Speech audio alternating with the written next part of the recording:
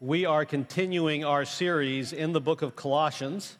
And so today we're excited to get back to that. And as we think through the book of Colossians, one of the things that we tried to highlight last week was that it is a book of fundamentals, of getting back to the fundamentals. A pretty short book, and Paul is very straightforward in his advice, his teaching to the Colossian church. And he is giving them, in many ways, what are the fundamentals of the Christian faith. Now, my undergraduate degree was in economics at the University of Nebraska. And one of the things that I loved about economics were all the different ideas that I learned kind of in my studies. It was exciting to kind of hear the different economic theories, hear the different thoughts about how people operate, about how they work, about how economies work. And one of the things that became quickly apparent as you study economics, the science, the so-called science of economics, is the reality that it is a very unsettled science. I mean, year after year, decade after decade, new economic theories are constantly being proposed or put forward by the most learned economists of the age. And as you go throughout the history of economics, you realize that people are complicated. And the world is complicated.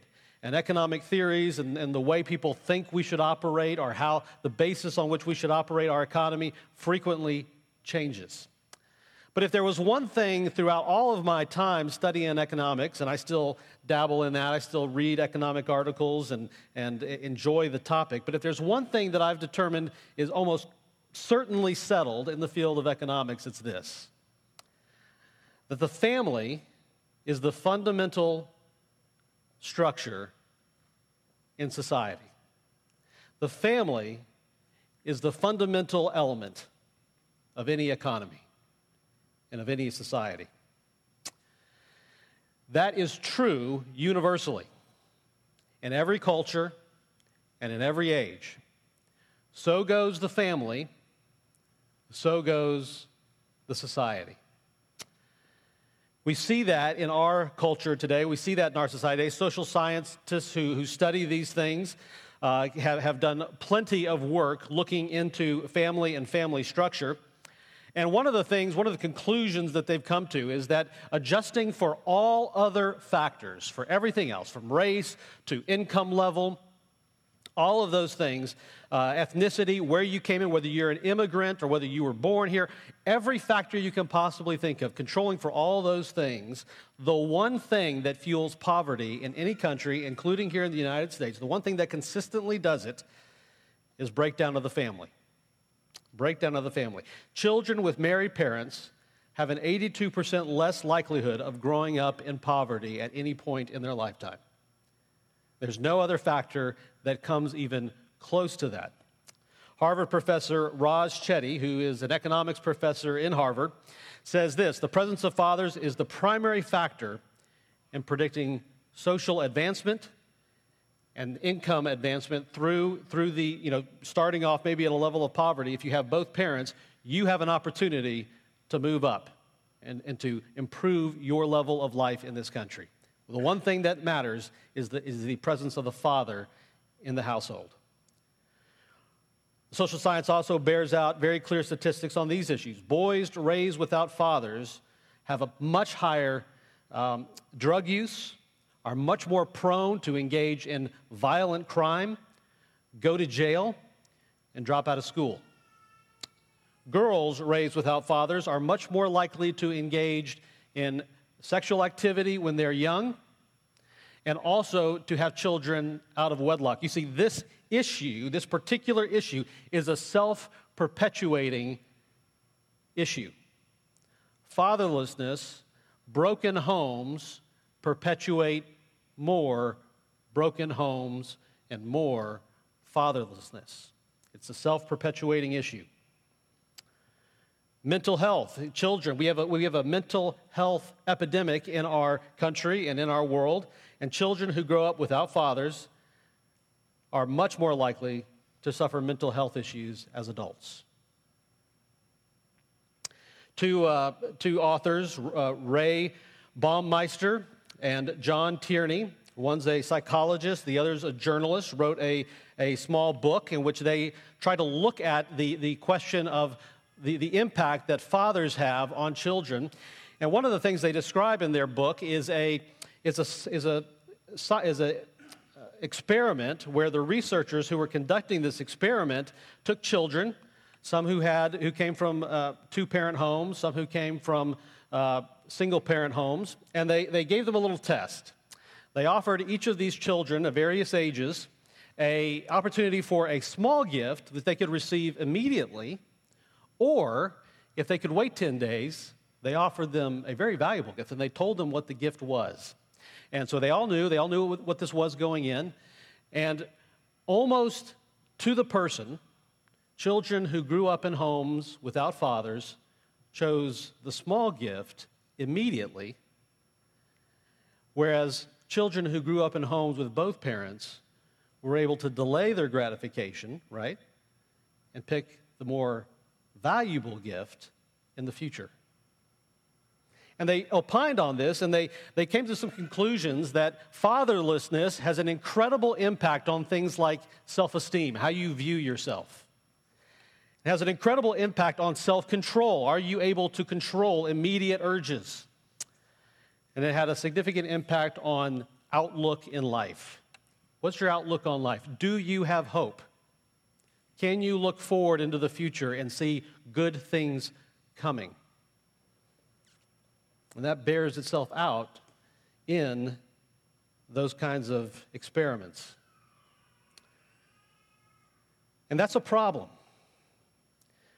because the impact of fatherlessness has a real impact on society. And we're not doing very well on this metric. In 1960, 90% of children lived in homes with both parents. And the vast majority of those homes were with their biological parents. In 2015, only 69% of children lived in a home with both parents. And in that statistic, you can break it down even further between how many lived in with homes with second or third marriages or in some kind of alternative arrangement. It is the consistent finding of economics that family structure is fundamental to society. Now, I don't want to cite these statistics to have us start to think about the good old days back in the 1960s. That's not the reason why I bring this up. There were no good old days back in the 1960s. Okay? There were problems back then as well.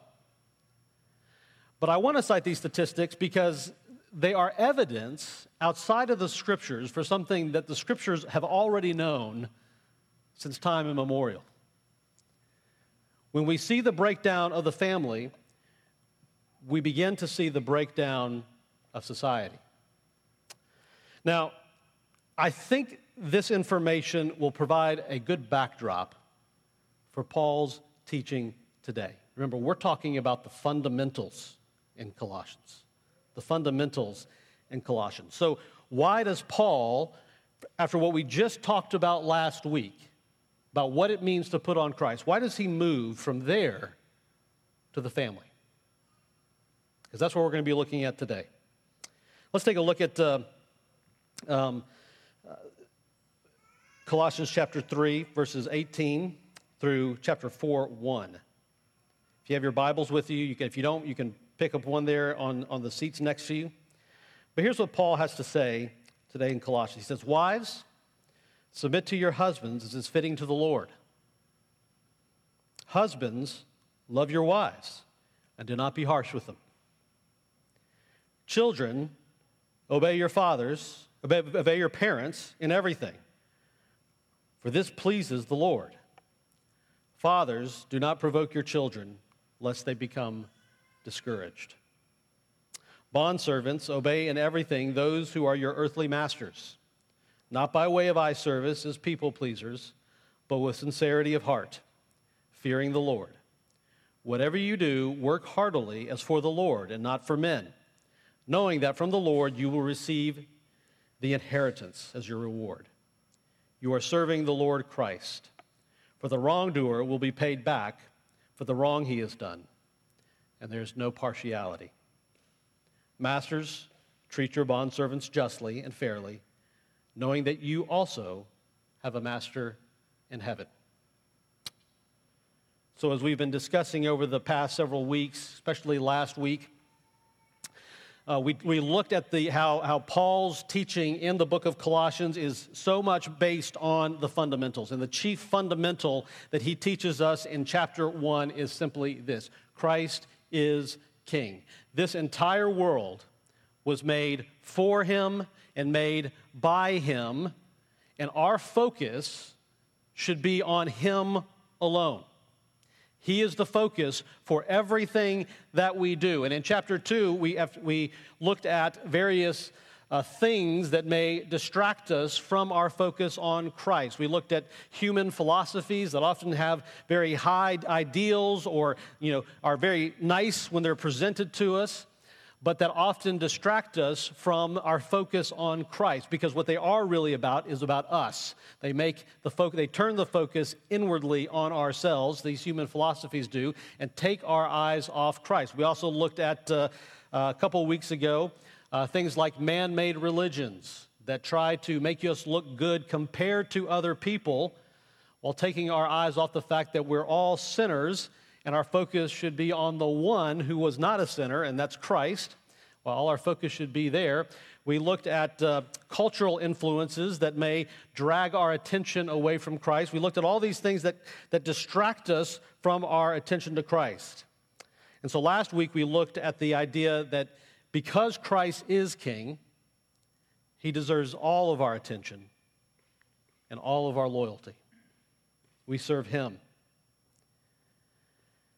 And so today, and finally last week, he gave us the standard by which we are supposed to do that. And so we looked at that, and we'll look at that again a little bit here today. So the reason why Paul transfers from that to the family is simply this: the fundamental building block of the kingdom of God is the family. The family is the fundamental building block for what God is doing in this world. So we know that because we can look back at the very beginning into Genesis 1, and we can see in creation how God created mankind and for what purpose. In Genesis chapter 1, verses 26 through 28, we read this: Then God said, "Let us make man in our image, after our likeness, and let them have dominion over the fish of the sea and over the birds of heaven and over the livestock and over the earth and over every creeping thing that creeps on the earth." So God created man in his own image. In the image of God, he created him. Male and female, he created them. And God blessed them, and God said to them, "Be fruitful and multiply and fill the earth and subdue it, and have dominion over the fish of the sea and over the birds of the heavens, and over every living thing that moves on the earth." See, God made man male and female, husband and wife, and he blesses them and gives them a capacity to multiply and to fill the earth. That is the divine mandate for mankind. Male and female and children, for the purpose of bearing God's image in every part of the world. That's what it means to take dominion, is to serve as God's surrogate here in this world and fill it with his glory, to look like him. So we see these two things that are very important to this. Male and female, that's what he made us in his image. And he made us fruitful and able to multiply.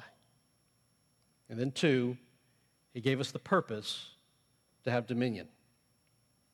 Now in Genesis 3, just 2 chapters later, we see the first demonic, satanic attack in human history. when the serpent appears to Eve. And the nature of this attack is as an attack against the family. He attacks Eve. He presents to Eve a temptation. He attempts to deceive her. He attempts to get her not to trust God's word. And of course, even Eve falls for Satan's lie in the garden. But not only did Eve fall for Satan's lie in the garden, Adam stands by as this all takes place passively. And Adam follows her into this sin. You see, one of the things that we get in the story as we read through it is that Adam is given the instructions about the tree of the knowledge of good and evil before Eve is even created. It was to Adam that the word of God was given. And so as Eve is tempted by Satan, and she falls, she is deceived by Satan's temptations, and she eats of the fruit, and then she gives it to her husband, he says nothing. And it's this attack on the family that leads to dire consequences for mankind. Now we read a little bit more of the effects of this fall of mankind in Genesis chapter 3, verses 16 through 19. And I want us to look at that because it's going to be crucial to understanding Paul's teaching here today. After Adam and Eve have sinned, God comes down and meets them. And the first thing he does is he confronts them in their sin. And after he confronts them in their sin, he places a curse first upon the serpent. And he promises to the serpent one day that the seed of the woman will one day crush his head. But then he turns to Adam and Eve, and he places a curse on them as well. And this is what he says. He says to the woman, "I will surely multiply your pain in childbearing." See, God had blessed them and had given them this great ability to multiply themselves, to fill the earth. And the result of their sin is that that great blessing will now become very difficult. Very difficult. And then he continues. He says, "In pain you shall bring forth children." And then he says this to her. He says, "Your desire shall be for your husband." Now that phrase, what is being referred to there is, different translations have different ways of translating that word used there for. But the idea behind it is, your desire will be contrary to your husband's. You won't want what he wants. You won't want to be ruled by him. You're going to want to rule him.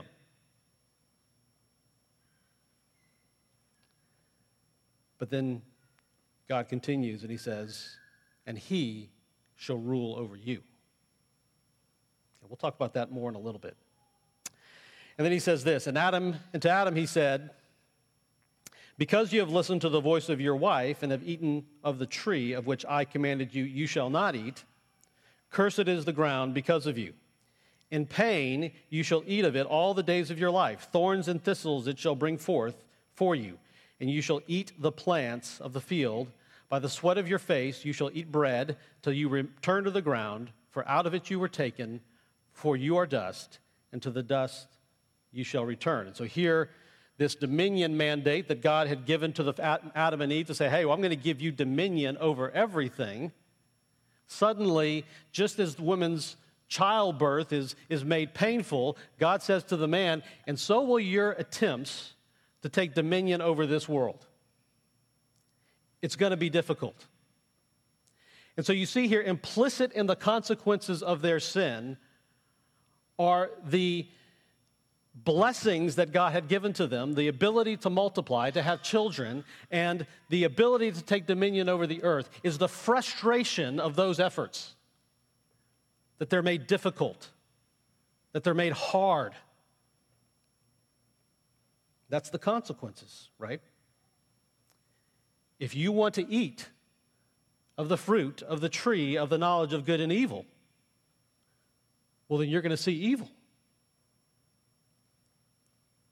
The good things that I give to you are going to go bad, are going to spoil, are going to sour. If you want to know evil, if you want to taste that fruit, here it is. But what I want you to note is the reason why God places this curse on Adam. What's the reason? What does he say to him? He says, because you listened to the voice of your wife and have eaten of the tree of which I commanded you, you shall not eat of it.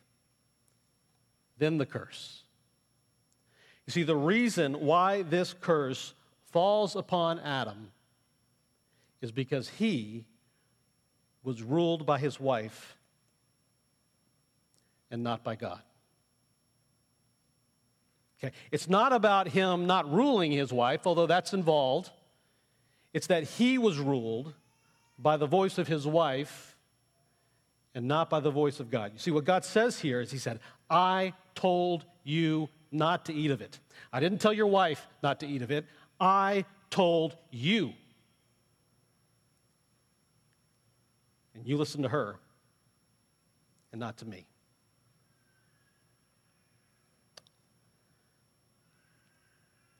You see, the primary attack on the family is on the role of the husband and on the rule of God through him. That's the primary attack that Satan makes. I am convinced, there's no doubt in my mind, that for all the men in here, Satan wants you to be absent. Satan wants you to be passive.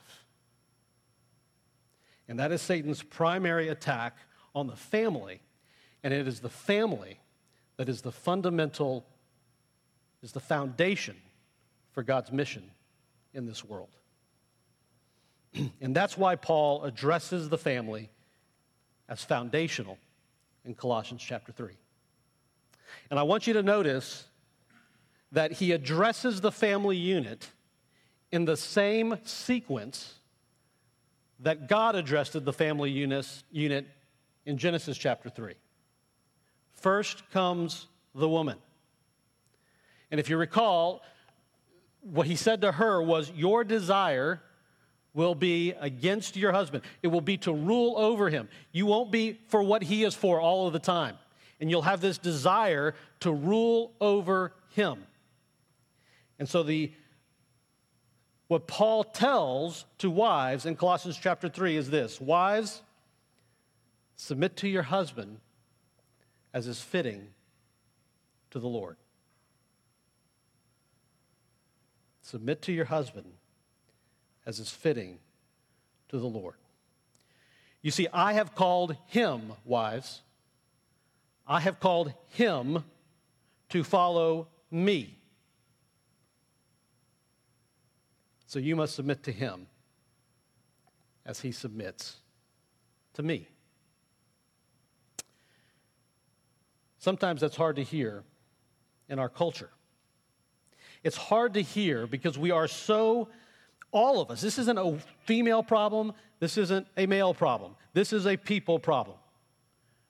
We want to rule. We want to rule. And God says, no, I rule. I rule, and I've called the husband to follow me, and wives, I've called you to submit to him. Then he turns to advice for husbands, and he says this: husbands, love your wives and do not be harsh with them. Love your wives and do not be harsh with them as you rule. They're submitting to you. So as you rule, do not be harsh. In other words, what he is saying is this: follow my standard. Follow my standard. What should your rule look like? What should the standard look like? He told us that just a few verses before. This is what the standard of God is. This is how husbands should rule. He's just explained this to us, and we looked at it last week. So if you're here last week, you've got a little leg up. But here's the standard. Here's what he says.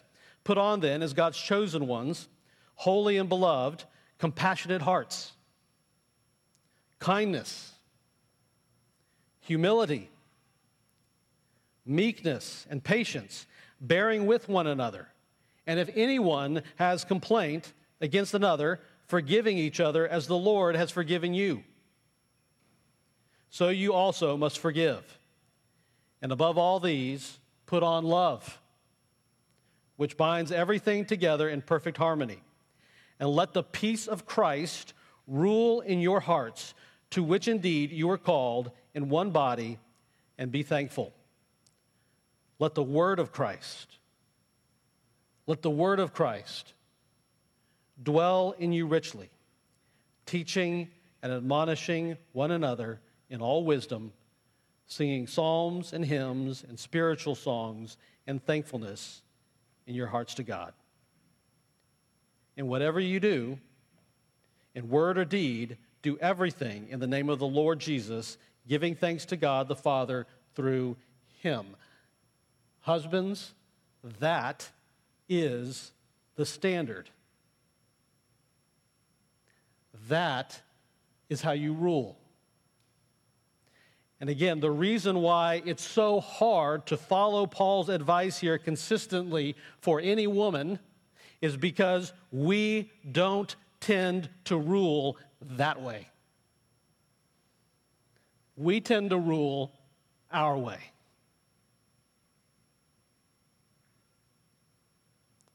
But Christ is the standard. And he's given us how we are to rule our households with compassion, with kindness, with humility, with the commands of Christ, with his word, with the scriptures informing our every action, our every thought. That's how we rule. That's what God has called us to. And although wives are still bound by their submission to Christ, because remember, what did he say to the wives? He said, wives, submit to your husbands as is fitting to the Lord. They are submitting to us not because we always meet this standard. They're submitting to us out of their obedience to Christ. But that just increases the obligation on husbands to be called to the standard. Sometimes, many times, by our wives.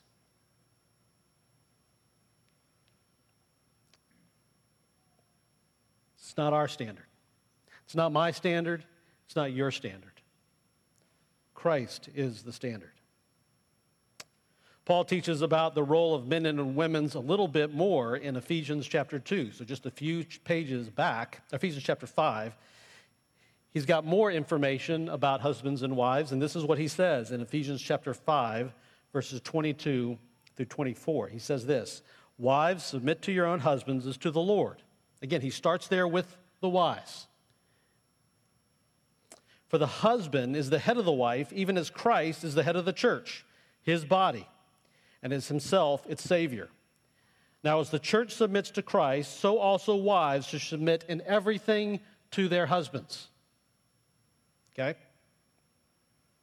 Now, I wanted to read those verses because there's a concept in here that I think is crucially important to understanding your role as a husband. It's the role of headship. What is that role? What does headship entail? Now, one of the things headship entails is obviously the idea of authority. Okay? The idea of authority. There's clearly the idea of authority in play when we're talking about headship. But there can be many different analogies that we could use this, other than the head, to describe something that's just about authority. What was so significant about Paul's use of headship in this sense is that in that culture, in Greek culture, which is where Colossae would be, the idea of headship implied not only some kind of authority, but it implied an authority that was governed by reason. It implied an authority that was governed by reason. And what I mean by that is this: the Greeks knew that our ability to think came from our brains, came from our heads. And the Greeks had a high view of rationality, of reason. And they wanted to be governed by what was reasonable. Now, the problem with Greek culture is that they didn't know what was true. And the only way you can properly be governed by reason is if you know definitively what is true, right? If your reasoning process has lies in it, it's just like having a calculus problem that has errors in calculation. You're never going to get to the right result if there's lies involved in your reasoning process. And so in Greek culture, one of the things that's unique about it, it's why we have the rise of so much philosophy within that culture, is they were obsessed with trying to discover what is true so that they could be governed by reason. And the idea of the headship here is the idea that not only do you have authority, but it is your obligation in exercising that authority to be governed by truth, to think. And so husbands, as you exercise authority, as you live into this idea of headship, above your ability or your obligation to provide physically for your family, which is there, but above that is your obligation to think clearly for your family. And to think clearly for your family, you must be governed by truth. You see, one of the problems here with headship, and we all have this question, is that some of us are not very clever people. Sometimes, in fact, many times, we're not smart. Many times, we're not the most, intelligent person out there. And so we may begin to question our ability to lead and to think through complicated issues. And the point I want to make here is this: it's not about your cleverness. It's about your clarity. It's not about the cleverness of your thought process. It's about the clearness of your thought process. And here's what I mean by that. Do you know who you serve? Are you thinking clearly about Christ as your King? Husbands, if you're not starting there, you're failing in your rule.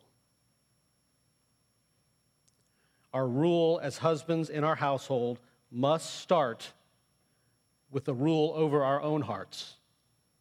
And Christ better be on that throne. And His word better rule the way we think. Paul then moves to children. And he says this in verse 20. He says, "Children, obey your parents." See, parents exercise a joint rule over their children. Both husband and wife rule over their children. And we talked about this a little bit last week, and sometimes I take for granted that everybody's following on the same line of reasoning that I am. Ruling has two things that are associated with it. And we talked about this last week a little bit, where a ruler is the standard of measurement that you take into the classroom for 1 foot, right? You have a ruler, you take it into the classroom, and when you were in elementary school, so that you could figure out what was afoot and what wasn't afoot. Everybody understand kind of that use of the term ruler? Because that's what a ruler means. It means being the standard. And so when you raise a king up over you, you're saying, that's the standard. That's what I want to be. That's what somebody should look like. And Christ is our standard, right? That's how he rules over us. And the second way he rules over us, the second aspect of ruling, is teaching what it means to be good. Making others free. The king is supposed to make others free by passing just laws that help create a just and good society. Okay? So that idea of ruling has those two elements of it, being the standard yourself and also teaching the standard to those who you have authority over, being fair and being just. That's what ruling means in the context in which the Bible uses it. And so parents are supposed to both be the standard for their children and also to teach their children what it means to be good. And so children have this obligation to obey their parents as just rulers over them. And then he continues and he says this, fathers, do not provoke your children lest they become discouraged. So even here, there's a special call out to fathers not to discourage their children. We're going to think about that a little bit more as we look at, I want to try to get some guidelines for what it looks like to be a godly parent. And I think the best way to do that, again, is in the Scriptures. The best guideline for it, I think, that we can look at is in Deuteronomy chapter 6. You see, God, as he was delivering the Ten Commandments to Israel, after he had done this, he begins to teach them how significant they are, how important they are. And he says this in Deuteronomy chapter 6. After he's delivered the Ten Commandments, he has Moses go before all of Israel and say this. Deuteronomy chapter 6, verse 4, we read, Hear, O Israel, the Lord our God, the Lord is one. You shall love the Lord your God with all of your heart and with all of your soul and with all of your might. And these words that I command you today shall be on your heart. Okay. And then he says this, You shall teach them diligently to your children. And you shall talk of them when you sit in your house, and when you walk by the way, and when you lie down, and when you rise up. And you shall bind them as a sign on your hand, and they shall be as frontlets between your eyes. We're going to talk about what that means here in a minute. And you shall write them on the doorposts of your house and on your gates. So here, after delivering the great Ten Commandments to Israel, God gives Israel a command and says, number one, what I've commanded you here today should be deep in your hearts. You should believe it. You should believe it. And then because you believe it, you should teach it to your kids. And he gives three things here that I think are crucial to teaching your kids the commands of God. Here they are. One, you need to talk about them. You need to talk about them. You need to tell your kids what it is God commands. You need to explain to them what is right and what is wrong. But is talk enough? Is talk ever enough? It isn't. And that next phrase that he uses there, you shall bind them as a sign on your hand, and they shall be as frontlets between your eyes. The idea behind that phrase is this. The hand to the Jew was the sign of action. When you were doing something, you did it with your hand. The right hand of the Lord would often save Israel, right? Because the hand is the sign of action. And what Moses is telling Israel is whenever you do something, you should have something tied around your wrists to remind you of the commands of God so that you do what it is he commands. And not only when you're acting, but when you're sitting there, when you're thinking in your thought life, you know what you should do also? You should have something bound between your eyes so that every time you look up, you see the commands of God before your eyes. Now, both of these, there are Jewish sects, Jewish religious sects that kind of practice this. You'll sometimes see in Jewish circles these little boxes that people will put on their heads that has the law of God written in it and put in those little boxes. And they're taking this advice, they're taking this instruction very, very seriously on that front. But what's really in play here is every time you do something, it should be in conformity to the commands of God. And as you think, the commands of God should always be before you in your thought life. And so what Moses is doing here is he instructs Israel about how to teach your kids. He's saying not only should you do it, or not only should you teach it and talk to them about it, but you should do it. You should do what I'm commanding you. Because they're going to see you. They're going to see you. And that's what they're going to learn. And they're either going to learn that they actually believed what they said they believed. They did it. They lived it out. Or they're going to say, they're a bunch of hypocrites. They want me to do something that they won't even do themselves. They're inauthentic. I think most of us who've grown up in my generation, and this wasn't my personal experience. I had a very wonderful Christian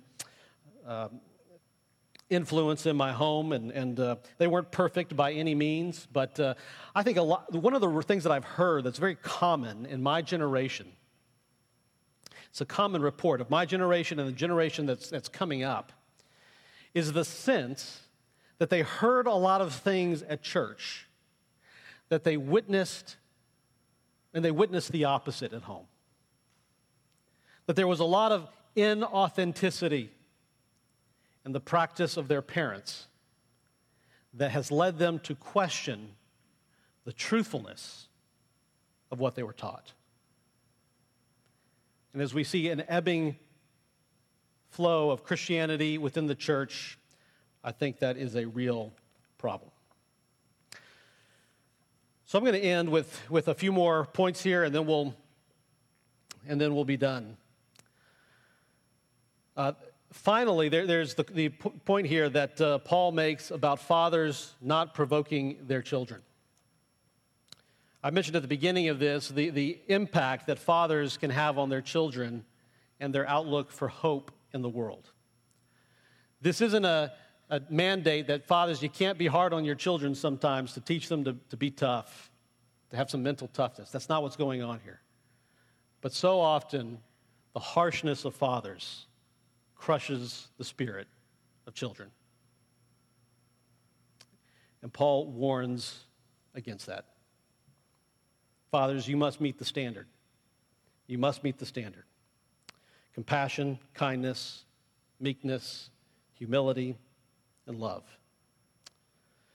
Paul concludes here with instructions to bondservants.